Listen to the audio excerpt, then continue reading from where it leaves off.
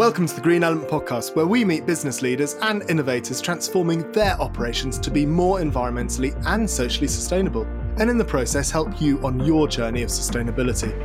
I'm your host, Will Richardson.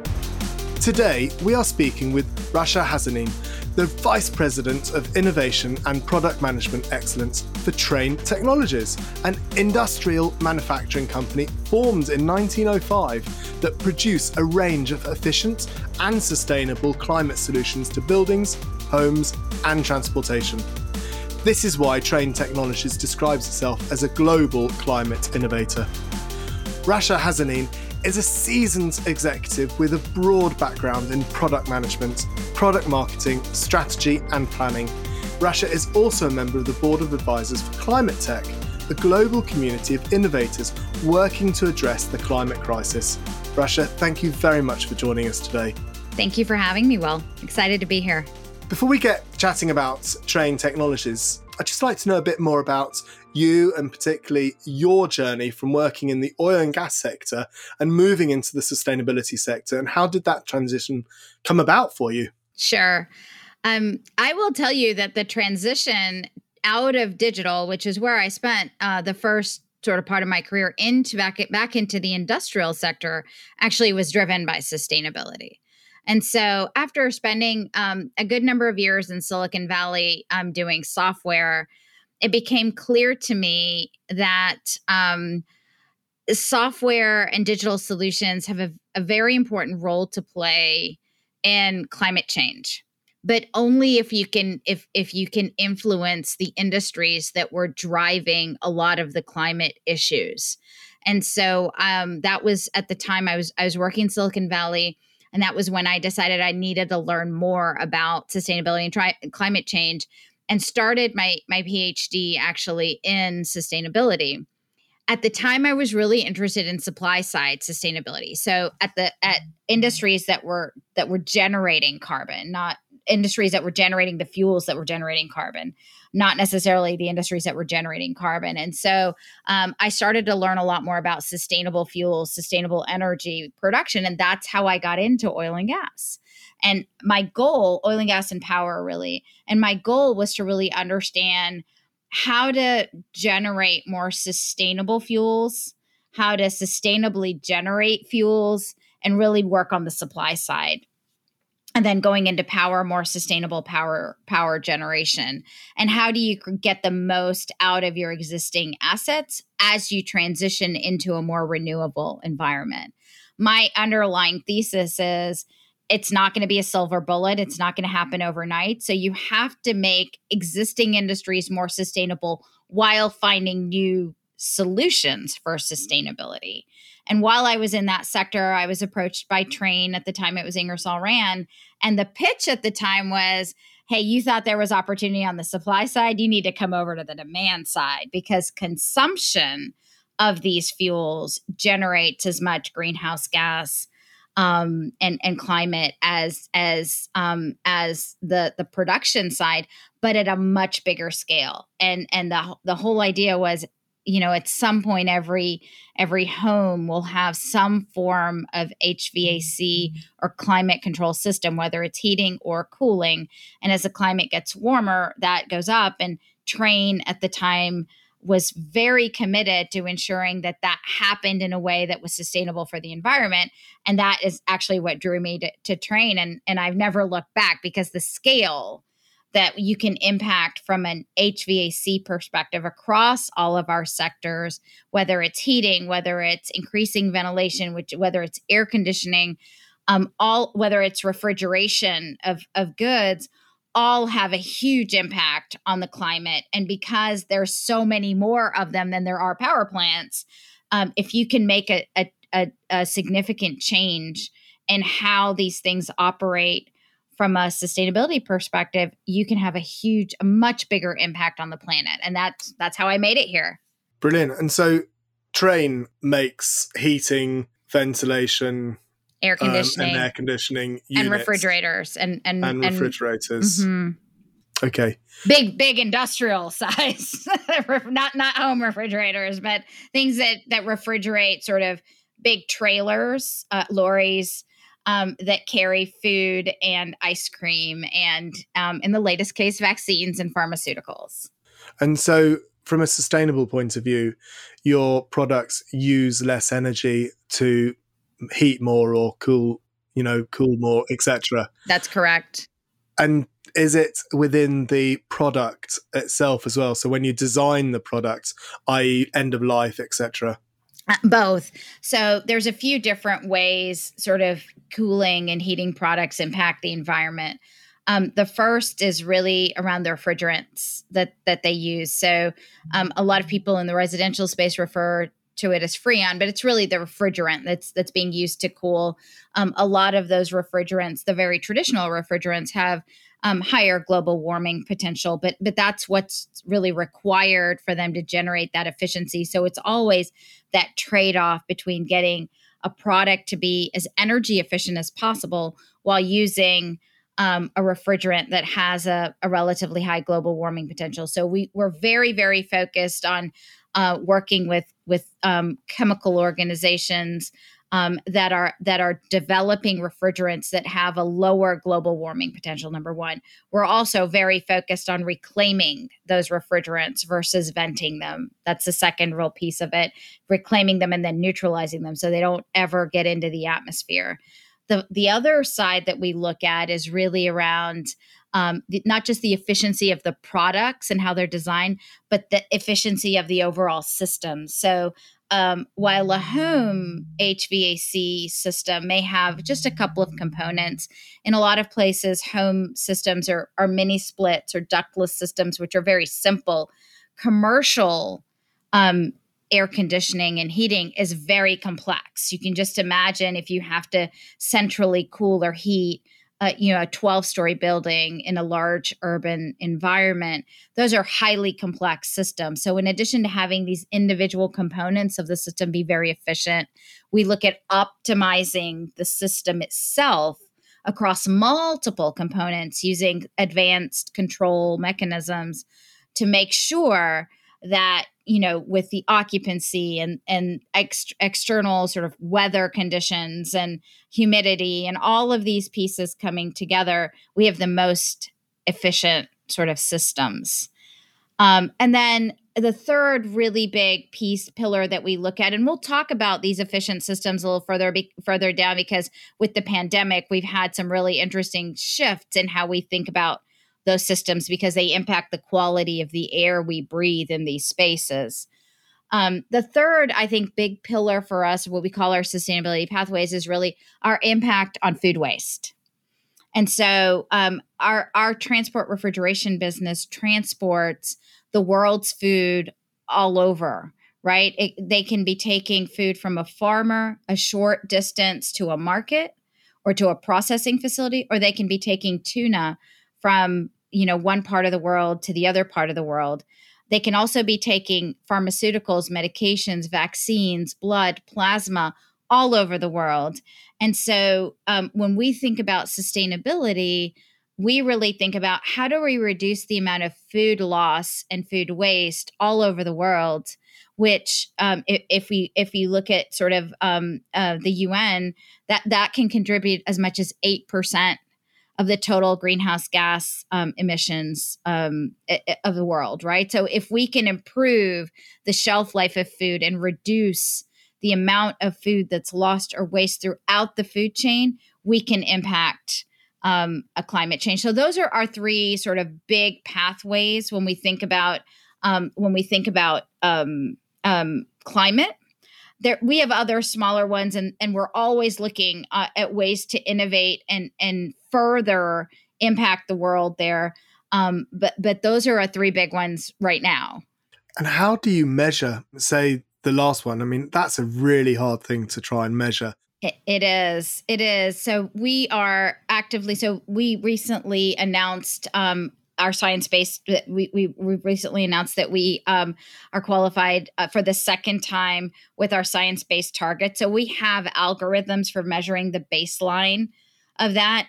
Is that scope 1 and 2, or are you including scope 3 in the science-based targets? It is scope 3 as well. Okay, brilliant. And the way we're looking at it is we have so we had 2020 commitments that we met ahead of our timeline for our 2030 commitments, which we're talking about scope 3 commitment of a gigaton of carbon reductions.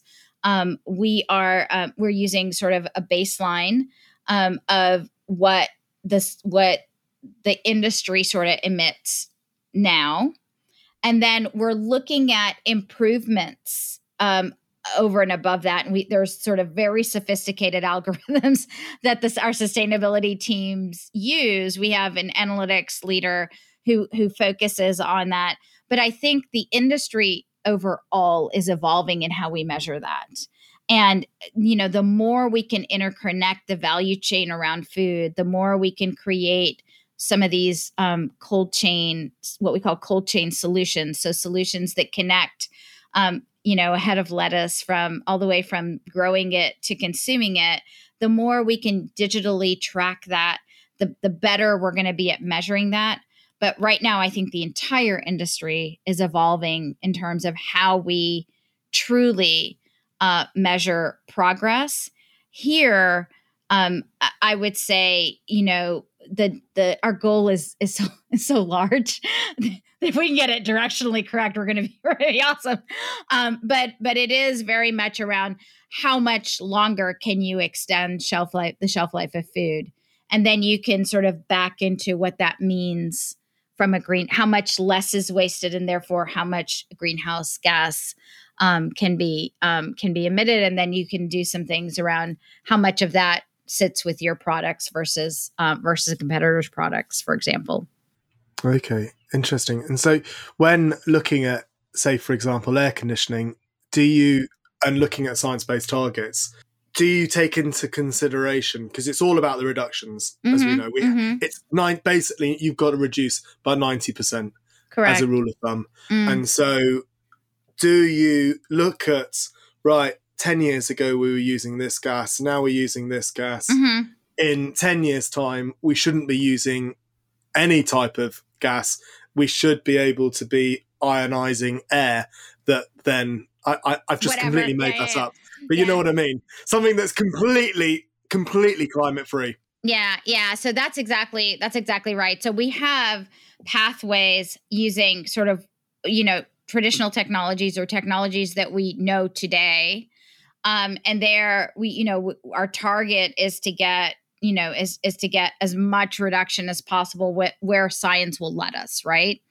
And like I said, is always that balance. You could use,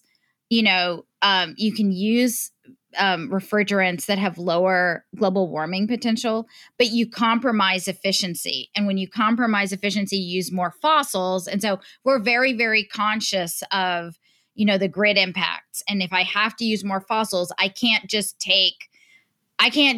drop, my refrigerant, kill my efficiency just because, I don't generate power. The power industry has to worry about that. No, we're very much focused on this balancing energy intensity with refrigerant impact.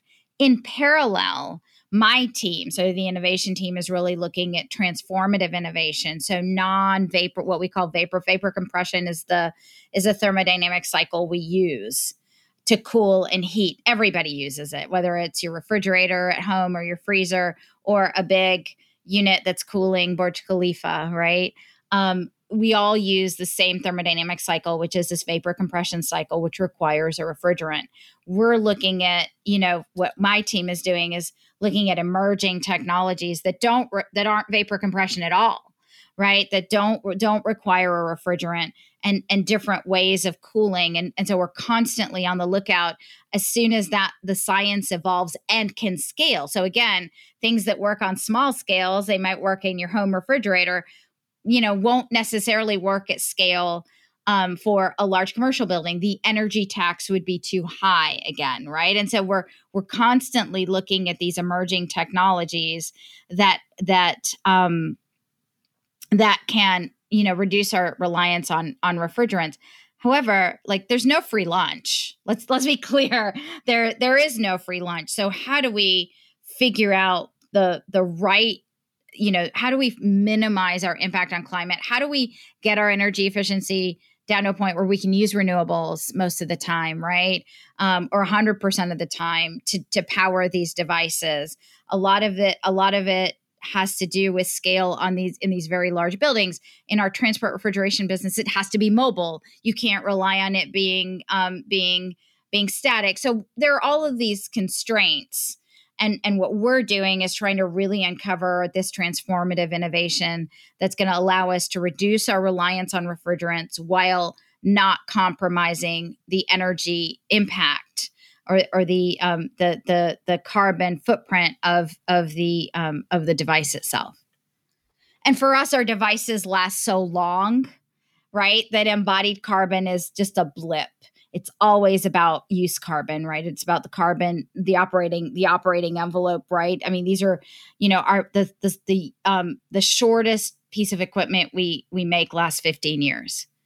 Most last 30 or 50 years. And so when you look at energy consumption over that time, our embodied carbon becomes such a small blip in that, just like with an automobile. Back, I think it was about 4 or 5 years ago, Germany produced a passive office block, mm-hmm. and therefore I think it's completely energy neutral. There's nothing. They've got air conditioning, they've got heating, because everything is done within that one building.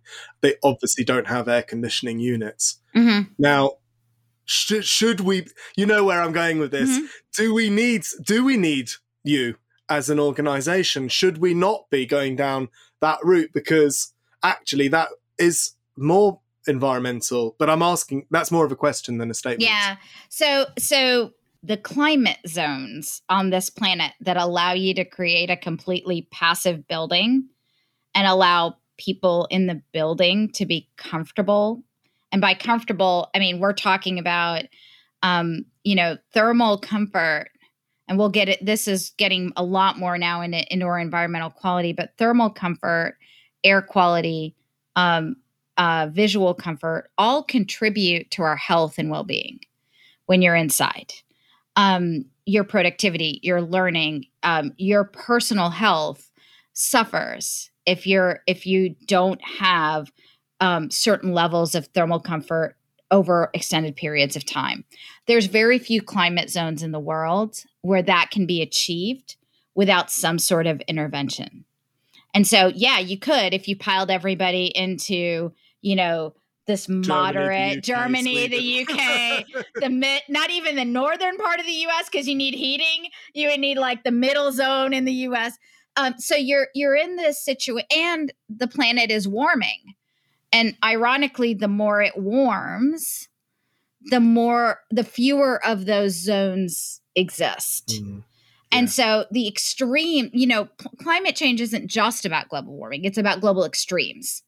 And the more you have these extremes, snowstorms in Texas, 95-degree heat in Minneapolis, those are sort of our extremes this year, right? You end up with more need. So it's this vicious circle. So we have to figure out how to create what we call life-sustaining cooling without with the minimal possible impact on the planet. We have, my team has a passive cooling portfolio. We're constantly looking at passive cooling technologies that further allow you to expand that scope. But a lot of these passive cooling technologies require you need to be facing the sun, and you need to have a lot of space. And it's okay, well, if I'm in an urban environment with very narrow buildings that have a lot of density, I can't get enough. But if I'm spread out in a very large sort of suburban or rural environment, yeah, maybe I can get space to do some passive cooling. And so all of these are trade-offs, Will. And really the climate zones that allow you to the luxury of having a completely passive and comfortable building are not getting more in the world. They're getting less. And so we as companies, as climate companies, have to be responsible for how we are providing this indoor environment for our customers while caring about our impact on the planet. I mean, look, ideally, we could not drive cars and not have an impact on the planet, right? There's a lot of things we can not do and not have an impact on the planet. Those don't tend to be practical in all places in the world. I would imagine what we're talking about actually complements each other as well, though, because if you position your building, with certain windows, certain things, but you use your technology, you're using it at less because you're using on the extremes. And it goes back to what you said right at the beginning about actually it's not just one thing; it is everything coming together. And let's be clear, right? The ideal building has no windows. Oh, really? But yeah, because windows create two things. One, they create a greenhouse gas effect. So window glazing is a big thing. But two, you can't insulate a window. So you're losing heat through the window and you're losing cool through the window. But we know that our mental health requires visual comfort. We need sunshine. We need a visual sort of trees and natural environment. So we need to have windows. So now it's window glazing. So this is where it's like the perfectly tight building, has no windows, has really thick walls, right? Doesn't have the best air, because you're constantly recirculating air. So as soon as you bring in fresh air from the outside, you have to condition that. So you're like breathing each other's air. So there's a lot of needs that the human body has that requires us to have these balances of, I need to have high quality, and this is where my focus is with the Center for Healthy and Efficient Spaces, high quality indoor environments that keep me as a human healthy while not compromising our goal for sustainable buildings. So making these buildings as efficient and as sustainable as possible. And it's that constant balance that makes my job interesting, but that Trane is committed to providing. In your opinion, how big a role does the technology sector have to play in achieving net zero? Technology is in digital technology, or technology is in innovation? Innovation. Yeah. Big, huge, because I will tell you, most companies that have committed to what we've committed to, so a gigaton reduction, we've got, we have line of sight to, if with everything we know today, all of the technologies that are common and mainstream today, we can't get there. So we're relying very heavily on innovating in this space. And some of it is digital technology. So can we get to a situation where AI and machine learning constantly and continuously optimizes these systems for the conditions of the weather, of occupancy, et cetera?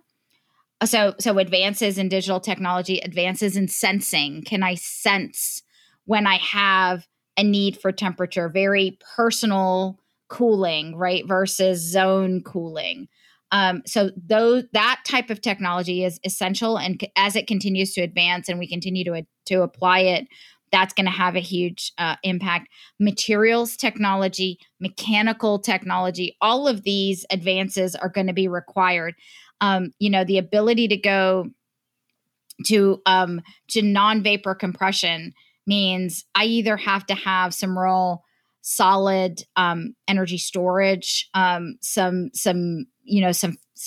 way for materials to substitute for the thermodynamic cycle, or I have to have a different thermodynamic cycle, which is a very electromechanical approach. And so all of these, every field of innovation will apply.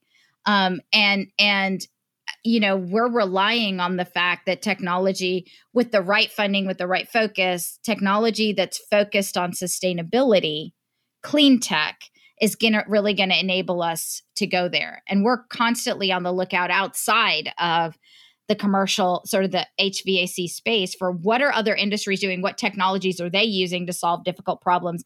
Can they be applied? So I'll give you an example. Noise reduction. So acoustics are very important to human health. It's part of our indoor environmental quality. We look to the aerospace industry, very loud jet engines. What are they using to dampen noise? And can we use some of those types of technologies to create the right acoustic profile for an indoor building. So noise is not disrupting our environments and that way I don't have to compromise the efficiency of my machine to get lower noise. I can use an acoustic material to dampen the noise and still have high efficiency machines. So things which like also that. adds to your thermal as well, I would imagine. Exactly. Because it keeps the heat in. Exactly. So all of these innovations from other industries, we are always looking to say, okay, what are some of these proven technologies in these more sophisticated industries that we can bring in? What are they doing in space? Like, what can we learn from the space program that can be applied here to improve efficiency and reuse, et cetera? So there's, we're constantly scanning and screening from an innovation perspective to really to figure out how we continuously improve the indoor environment while reducing our climate footprint, continuously reducing our climate footprint. Our biggest hope is that there will be technologies out there that provide us a step change improvement, like you talked about, right? Is there something that we can use that eliminates refrigerants altogether? That would be a step change improvement. But it doesn't exist yet, right? So we're constantly out there talking to inventors, talking to universities. I'm on the board for Venture for Climate Tech, looking at new companies, looking at other industries, and then really experimenting and prototyping and piloting technologies all the time to help us balance that. You should look at ionizing air. So we've tested ionization technology. I completely made that up. I am not an inventor, but not for cooling, for air quality. So right. Okay. So that's the other thing, right? Because you can ionize water, can't you, for quality? Yes, okay. You can. So we're looking at all different kinds of technologies, and it's a high bar, right? Because we're talking about human health for us. So we are, it's easy. What's easy is I can increase the amount of outside air I bring in. So I can bring in more air from the outside, increase ventilation. And if you happen to live in an area where outdoor air is clean, that's fantastic. You don't have to do as much filtering, but you still have to condition that air, which increases increases the energy consumption. The higher quality your filters, the cleaner the air that you're going to breathe, but the more energy you're going to use because there's a higher pressure drop across those filters. So during COVID, we were all advocating for, and we continue to advocate for high, what we call MERV filters. So you hear about MERV 13 or whatever, these high quality HEPA filters, right? What people don't talk about is that's a huge energy drain. And for your house, that, first of all, they're expensive and you have to change them way more often, but for your house, that's not a big deal, right? So so now I'm paying $30 or whatever, 10 pounds. No, it's not that bad anymore, but you're paying a lot more for a filter and you're changing it more often, but then, and you're paying a little bit more for electricity, but that multiplies, right? If every house in the country, every house in the world were to increase their filter level and increase the amount of times they open the window, right? Or the amount of outside air they bring, it would blow up our greenhouse. We would be using so much electricity, let alone for these huge buildings, right? These are huge amounts of 30 to 40% is what we've seen through the pandemic. And so we've got to innovate. We've got to find ways of being able to recirculate conditioned air in order to really keep that global sort of that greenhouse gas footprint down while continuously cleaning that air so that you're not recirculating bad stuff, right? And that's really, the nut to crack, right? So we've introduced some innovations. There's so much more work to do there. But what I think the pandemic has done is it's really raised people's awareness around, hey, look, the air I breathe matters, right? And so now I want to have really good quality air, but I can't afford to do that forever with the current technologies. So we're on a quest right now to really understand what the best technologies are for air cleaning, for purification, so that we can provide those solutions. We know the tried and true. And that's what we're providing to our customers today. And what we're trying to do is really introduce new innovation that allows us to really to provide that air quality while bending the curve, continuing to bend the curve on climate change. And one of the things that we learned through this process is, if you look at just cold and flu, right, through the pandemic, because of all the safety measures we've taken, cold and flu cases, at least in the US, are now so low the CDC can't count them. So it went from like 40,000 deaths a year, 500,000 cases, to under 3,000. And by the way, if you go to the CDC website, it goes, we think it's under 3,000, but it's so low, it's hard to count. And so now we've learned that I don't have to deal with a flu season that kills 40,000 people a year, at least in the US. Now, but I don't want to be wearing a mask all the time, and I don't want to use hand sanitizer all the time. But there are measures we can take just with indoor air quality, right, that can help us reduce allergens inside our homes, inside our buildings, reduce transmission of communicable diseases. There are technologies we can use to do that. Now, our goal is to uncover and mature those technologies that allow us to do that without compromising energy efficiency. That's the nut to crack. Yeah. What drove you as a large organization? I'm just fascinated to know, what are the drivers behind it? Because why isn't everyone in your industry doing it? It's hard to say why everyone is in our industry isn't doing it. What I can tell you is why we're doing it. So yeah.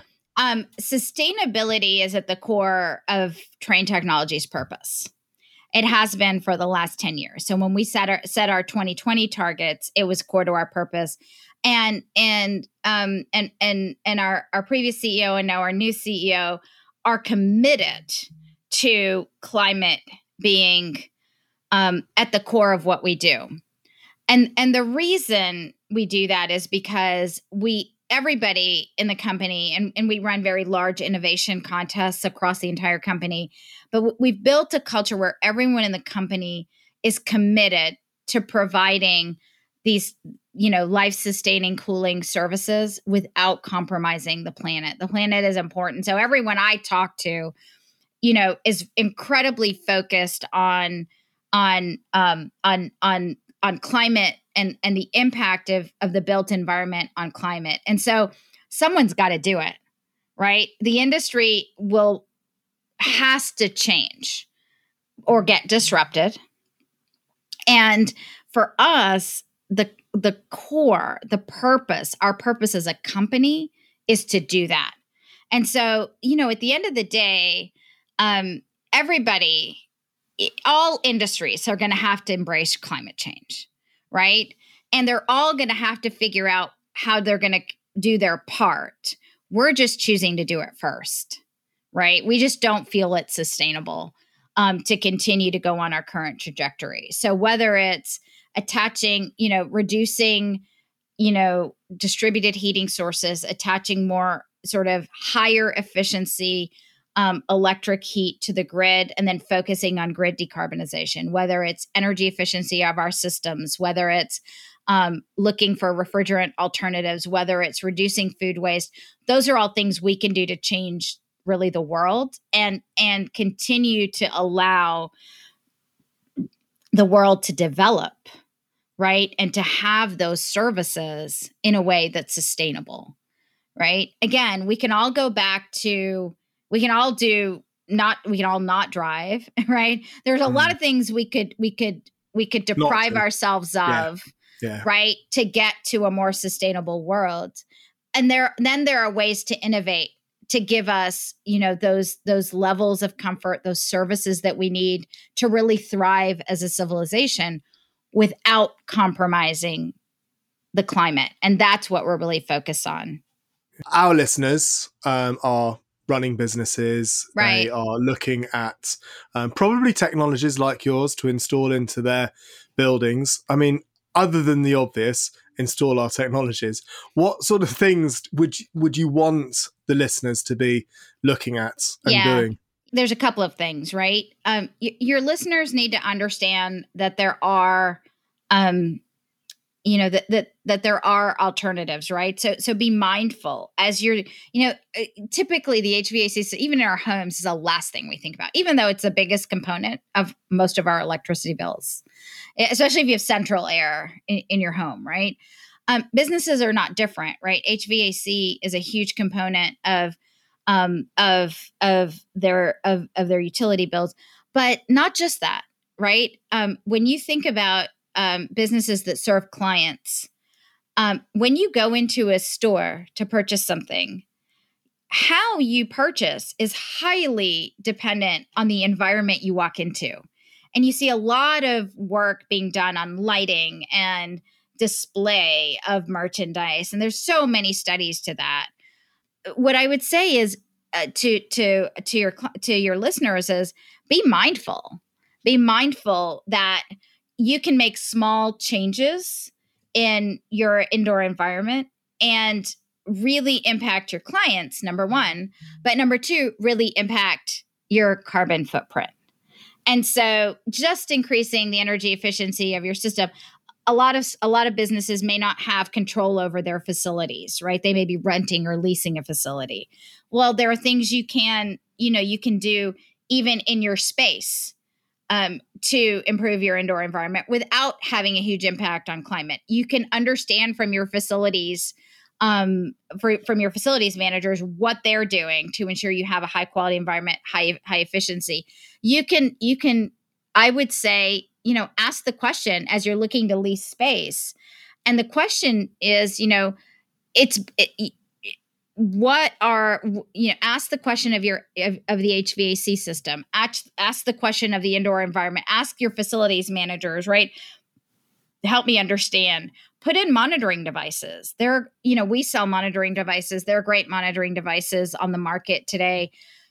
Monitor your indoor environmental quality and then understand what your facilities teams are doing to make sure those indoor environments are high quality, and what are they doing to ensure that the energy consumption isn't skyrocketing as a result.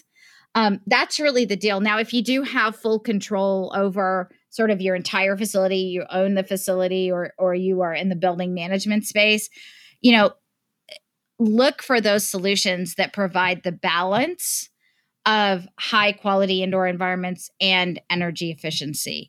The pendulum's going to have to swing back post-pandemic. We can't afford to pay these energy taxes that we have been paying, but there are solutions. And so have an open mind, ask the questions around safety and efficacy of these air quality solutions and the energy intensity of those. Don't forget to ask about energy intensity, right?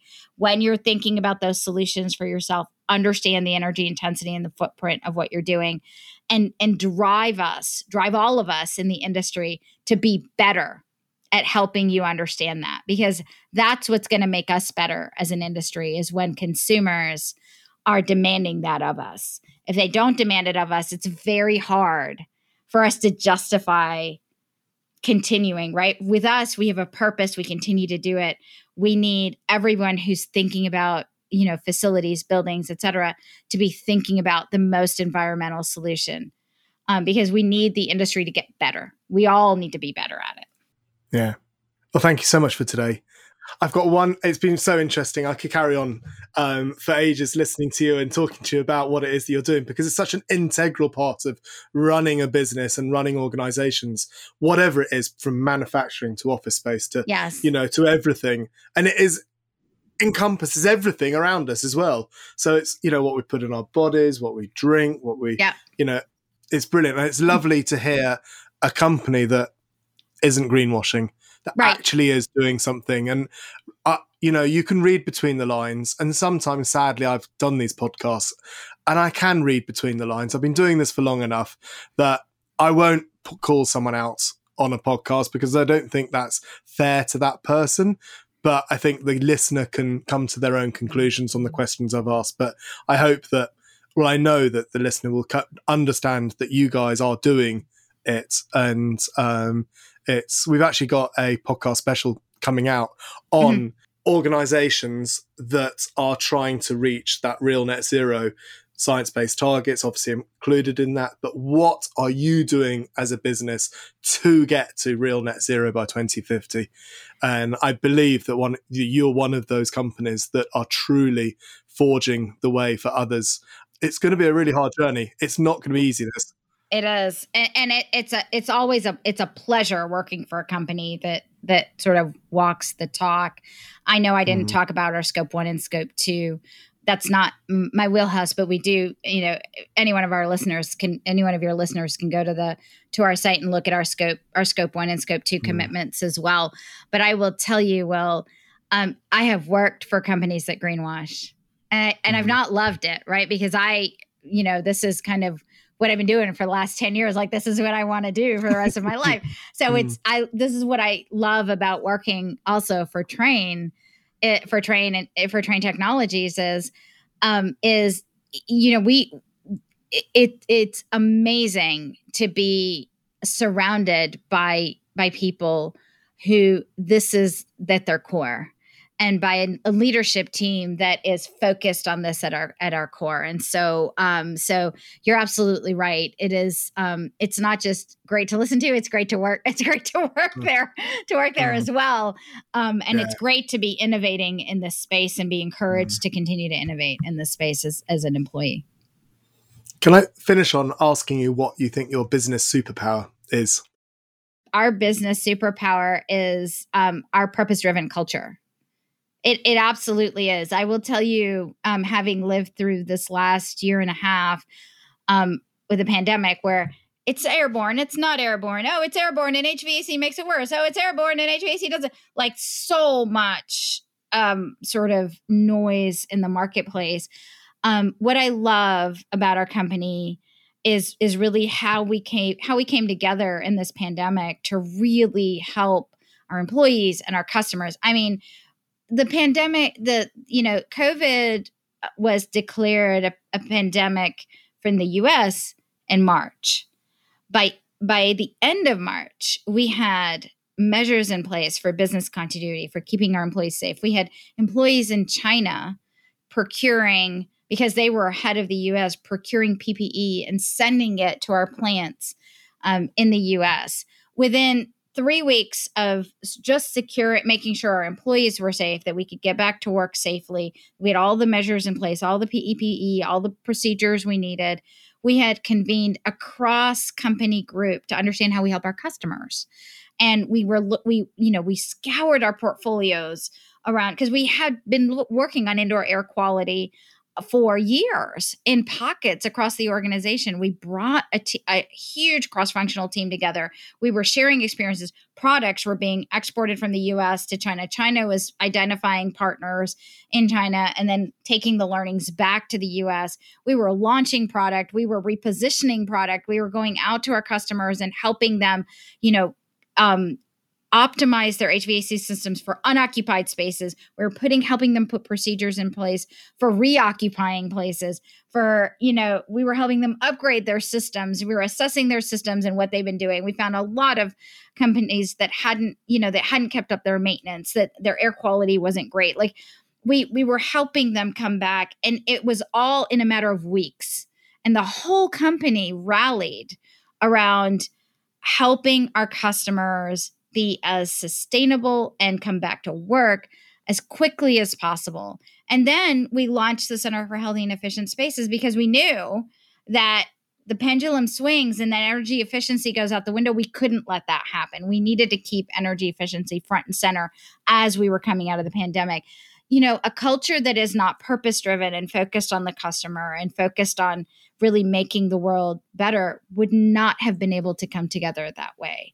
And that is, in my opinion, really Trane Technologies' superpower is a culture that's purpose-driven around sustainability. And if you fit there, you fit there, right? And that's kind of what I love about Trane. Brilliant. Hopefully that answers your question. It does. Thank you, Rasha. Thank you very much for joining us today. It's my pleasure. Thanks for listening to the Sustainable Business Podcast. If you enjoyed today's content, why not join our post-podcast discussion in our online community at sustainabilitysolved.org. We will be sharing ideas and collaborating on technology and sustainability with our members. Join now and find a space to collaborate with like-minded professionals, learn more about sustainable business and inspire others to become more environmental. We also have an important update. We will soon be changing the name of this podcast to Sustainability Solved to better reflect the content of our podcast. You will still be able to access all our original podcasts on your preferred platform. And if you enjoy this podcast, make sure you subscribe so you get every episode, and don't forget to follow Green Element on LinkedIn, Twitter and Instagram.